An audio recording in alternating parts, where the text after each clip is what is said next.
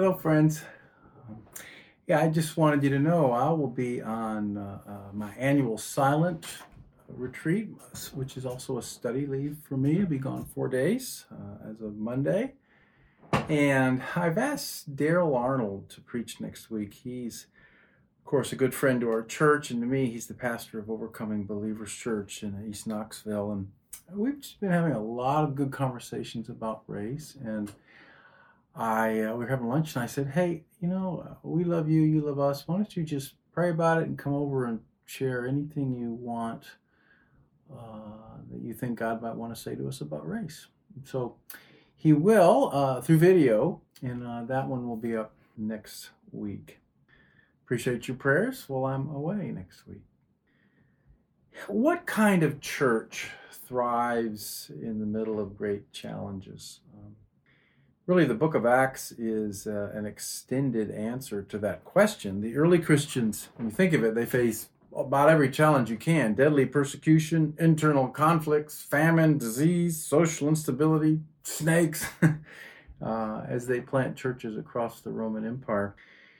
And they not only survive, they flourish as they carry our beautiful gospel across the known world. And every once in a while in Acts, Luke will pause and give a little summary, kind of a little cameo of the inner life of the early church. And they kind of describe what the church was like internally in these difficult times. And the passage that we're studying today is one of those little snapshots. Well, the first mark of a church that thrives amidst great challenges is unity. The believers are of one heart and soul. That's a Hebrew expression. We find it in 1 Chronicles 12:38, where all of Israel unites with a single mind. That's the same phrase, to make David king.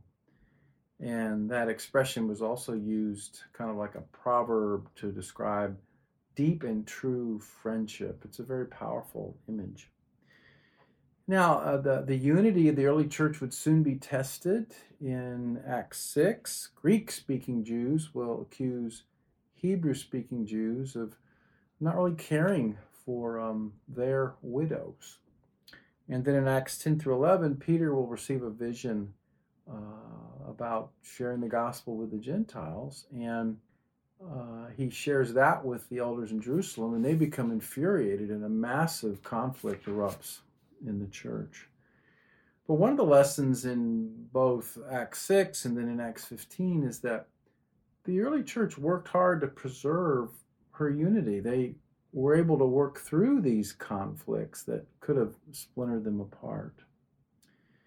Paul, obviously a church planner who was involved in many of these new churches, knew how hard it was to maintain this unity. And so in his letters, he would often refer to the unity that they have in Christ. Ephesians 4:4, he says, "Remember, the basis of your unity is that there is one body and one spirit, one hope, one Lord, one faith, one baptism." And then he reminds the Corinthians, "For in one spirit we were all baptized into one body, Jews or Greeks, slaves or free, and we were all made to drink of one spirit." That theological unity, that doctrinal unity that is true about us because of who we are in Christ, it's really hard to keep, isn't it? And I don't know about you, but it feels harder today than, really ever before. We're seeing headlines like divorces skyrocket after lockdown, or domestic violence calls increase as restrictions linger. I find just personally that I'm more critical, more judgmental, less compassionate, more irritable, even on normal days. Well, one reason for this, and I don't think I'm alone, others have shared with me that they're experiencing something similar. Somebody said the woods are just real dry right now. It seems like a match can set them off. And one reason may just be the fact that we can't be together very much. and we're relating through screens. The Wall Street Journal ran a story yesterday with the headline, "Companies start to think remote work isn't so great after all." And one corporate leader complains that problems that took an hour to solve in the office now stretch out for hours, and workers appear less connected. Another CEO says this is not going to be sustainable. I'm not making an argument about remote work. I'm just saying people are starting to identify that this is fraying our relationships, this kind of connecting. I wonder if another reason for some of the relational dis-ease among the world today is it seems like when we do bump into each other, even on small things, the issues are connected to much broader narratives that really address big questions about what it means to be a good citizen or a free person or to live in a just society. And so on the surface, it might seem like a small thing that we're irritated over, but it's hooked to this much bigger issue. And so all this power and energy seems to be unleashed when we talk about it. Well, Paul knew about this, and so he doesn't just tell the early churches, hey, you've got unity. He tells them to work for it. Philippians 2, complete my joy by being of the same mind, having the same love, being in full accord and of one mind. Do nothing from rivalry or conceit, but in humility count others more significant than yourselves. Let each of you look not only to his own interests, but also to the interests of others. So churches that thrive in difficult times work hard on their unity. And friends, I just think in a time like we're living in, we're going to have to work harder than ever on maintaining our unity. I think just real practically, it means taking more time to invest in our relationships, to follow up when we think something's wrong, listen, how we know all this, ask good questions, don't make assumptions, forgive, figure out the last place that you were when you agreed and work back to there, start over again. I think that's how we can work to preserve our unity this fall. Well, we'll talk about this more in a minute, but one of the natural expressions of this unity is this wonderful interdependence with possessions, and no one said that any of the things that belonged to him was his own, but they had everything in common. Now, a second mark of a church that thrives in the face of great challenges, powerful preaching. And with a great power, the apostles were giving their testimony to the resurrection of the Lord Jesus. The authorities had forbidden this. These brave men continue to preach the gospel of the resurrected Christ. And if all the sermons in Acts are any kind of testimony, that involved a lot of scripture showing that Christ was the Messiah and their own personal experience of the risen Christ in their life. Now, what does this look like today? We're in such a different context, and every webinar that I watch on communication today suggests that people are exhausted by screens and anything online, and so any kind of preaching like this, especially online, needs to be simple and short. And believe me, I get this. So many people have said I'm on screen all week. I just can't bear to watch another one. I get it. I understand. I'd much rather be with you. Valid point. But I also wonder if now more than ever is when the church does need powerful preaching that combines careful exposition of the scripture with the personal experience of the risen Christ. I think kind of the word or the thought now is that younger people, secular people, just simply will not stand for longer sermons, if that's something from a bygone era. Yet some of the churches that I know of that are flourishing in our world's most secular cities, New York, Melbourne, London, Portland, some of them are led by young preachers who preach spellbinding long sermons. One I heard recently was an hour, to sanctuaries packed with millennials. So I think an argument can be made that in a time like this, we might need deeper preaching and doctrine and not less. But it is true that very different contexts, and we have many different ways to preach the gospel today. There were just a few apostles in the Jerusalem church, and of course they were unique, once in a life, once ever apostles. But my sense is that God is raising up little a apostles to share the gospel today, especially through social media. My perspective on social media has changed greatly during the pandemic. I still have great concerns about its downsides, but I'm also listening as God's people tell just beautiful gospel-shaped stories on Instagram that just kind of, they're whispers of eternity. And I'm seeing gifted digital apostles testify in a very subtle, winsome way about, I guess we could say, their resurrected life on Facebook. Now, I've often said, and it's not a full retraction, it's a partial retraction. I have said, nobody changes another person's mind on Facebook, and all you're doing is speaking to people that the algorithm has linked you with that believe just like you do. And at the end of the day, all you're doing is fueling the fires of rage that are threatening to incinerate our country. I believe that happens a lot on Facebook. I still do. And I really do encourage you to think about, before you post, why are you posting? But here's where I've been wrong. I also believe now that many of you are sharing the gospel on Facebook. Maybe not in a preachy sort of way, but with the kind of questions you ask and the poems you post and the dialogue that you have and the way that you have it, you are subtly pointing the way or hinting at a God-haunted universe that makes people want to know more. I think some of you are reaching out to an audience that would never ever come to church. And so I want to bless you in that and encourage you to lead the way. We need more apostles testifying to the resurrection through social media. Well, a third mark of churches that thrive in difficult times is grace. And great grace was upon them all.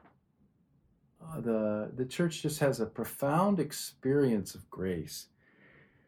Sometimes that Greek word charis is used theologically to describe God's riches at Christ's expense, God's forness towards us that's manifested on the cross. But other times, the biblical writers use the Greek word in a very different way, as kind of a life lived in grace, grounded in grace, energized by grace, guided by grace. It's kind of like grace is the operating system. Here are two examples. Luke says of the child Jesus, "And the child grew and became strong, filled with wisdom, and the grace of God was upon him." And then Luke says this of Stephen, "And Stephen, full of grace and power, was doing great wonders and signs among the people." So the early community lived in grace. They had tasted God's grace, and so they extend grace to one another with radical generosity. Have you ever noticed that when you're a part of a Christian community, if you're in it for a while, you can just kind of get a feel of the spirit of the place, the soul of the place, kind of the intuitive, we might say, vibe of the place. In the book of Revelation, Jesus sends letters to the 7 churches, and he sends it to the angels of the 7 churches. And some scholars think the angel represents kind of the spirit of the church. And churches do kind of take on a spirit. And some Christian communities don't have a spirit of grace. It's more a spirit of judgment, of suspicion or mistrust, fear, scarcity, holding on to resentments. Other Christian communities enjoy more of this, a spirit of grace. There's love, acceptance, patience, kindness, mercy, trust, forgiveness, reconciliation, hope, and abundance. And this is kind of the hard part about this, is there seems to be, because we live in a fallen world, kind of a law of spiritual entropy that if left on its own, communities of grace decay into communities of judgment and law and legalism. It just seems to, unless you work on it, it goes that way. There needs to be a constant returning to the ways of grace. And so you might think about kind of the community you're doing life with right now and a part of, and what's the spirit of it right now? Is it a gracious spirit? Well, a fourth mark of a church that thrives in the face of great challenges is generosity. There was not a needy person among them, for as many as were owners of lands or houses sold them and brought the proceeds of what was sold and laid it at the apostles' feet, and it was distributed to each as any had need. Roman society kind of worked like this. Handful of people had a lot of property, very small landowning middle class, maybe 10%. And then just about everybody else was what we would consider to be very poor. The Roman Empire had very few financial safety nets other than bread and circuses. So financial ruin came very quickly and harshly for many. And one of the really distinctive characteristics of the early church was that they cared for their own, motivated by grace when needs came up. They liquidated property and took care of the need. Princeton historian Rodney Stark said that this radical generosity was one of the main factors that drew Romans into the church. And this really bothered the emperors of Rome. Rodney Stark writes this: in a letter to a pagan high priest, the Roman Emperor Julian wrote, "I think that when the poor happen to be neglected and overlooked by our priest, the impious Galileans," that's the Christians, "observed this and devoted themselves to benevolence." And then he wrote in another letter, "The impious Galileans support not only their own poor, but ours as well. And everyone can see that our people lack aid from us." So he's bemoaning the fact that the Christians are just doing a much better job caring for the needs of the people than pagan religions are. Paul Johnson, in a book called A History of Christianity, he says, "Christians created a miniature welfare state in an empire which for the most part lacked social services." In other words, he means within the church itself, that became where most of the needs were met. Today we don't live in the Roman Empire. Our government does provide social services, not the same situation, but as we know, it's incredibly easy for life to still fall apart. So what can we learn from the example of the Jerusalem believers? Well, last week, I was talking about praying for spring and preparing for winter. The idea of let's really hope that things get better fast, but let's be prepared if they don't. Well, let's, kind of in the vein of that, suppose we do have a prolonged recession and the economy gets worse and people lose jobs and can't pay mortgages and rent and healthcare and all that stuff. What would it look like to apply this principle to us? Well, generous people in our church have given to a COVID relief fund and a healthcare fund for just such needs. And I just am very thankful for everyone who's given to that.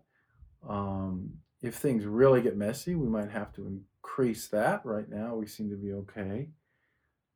It might mean just asking, do I have resources that I can free up to help others in this crisis? Do I have some stock that I could sell, or a boat that I could sell, or a car I'm not using, or a room in my home? It's interesting, and I want to be gentle how I say this, but the way that you all responded in COVID is remarkable, and there's very generous giving to the COVID relief fund. As of today, nobody's applied, and I hope that means that we're all doing well financially, and by God's grace, hopefully many of us are weathering this okay. But I suspect that it's also that we're Americans, and it's just really hard to ask for help. And the one thing we never talk about is financial need. So I want to say to you, I hope we avoid any kind of long-term economic downturn, but The only way this works is if you're in need, you ask for help. And of course, the church can't meet all the needs, but can meet some. And so, even now, if you have been hurt financially in this, apply for a grant from the COVID Relief Fund. Your brothers and sisters want to help you. Well, the final mark of a church that thrives in the face of difficult situations is leadership. Thus, Joseph, who was called by the apostles Barnabas, which means son of encouragement, a Levite, a native of Cyprus, sold a field that belonged to him and brought the money and laid it at the apostles' feet. Barnabas is going to reappear, becomes a major leader in the book of Acts, and a gifted evangelist and a partner to Paul. But here is where he first emerges in the community as a leader, and it seems like he kind of goes first. He sees this need, and he makes a very sacrificial gesture to sell some property that he owns and gives it to the church. And, that is a mark of a healthy church, a church that thrives in difficult times. They've got really good leaders, and like many of you, very thankful for our leaders. They inspire by their example. They show the way. They model the values. They sacrifice first. So may God give us more of them and encourage those of you who are leading. And who knows, maybe some of you will just be inspired to creative acts of generosity that can lead the way for us. Well, I'd like to just pray a benediction from this passage over us now, my friends, and I do miss you. Father, as we face the difficult challenges of our day, make us of one heart and soul, unify us. Help us have those hard conversations. Help us put others' needs above our own. Empower the preaching of the resurrected Jesus, whether from this strange pulpit or through the digital pulpits of social media. Help us live in grace from you, grace towards others. Stir up radical generosity among us. Help us to admit our needs when we have them. Help us to live and give from abundance and not scarcity. May it really be said of us, there was not a needy person among them. And thank you for our leaders who inspire us with their generosity and encouragement and raise up more.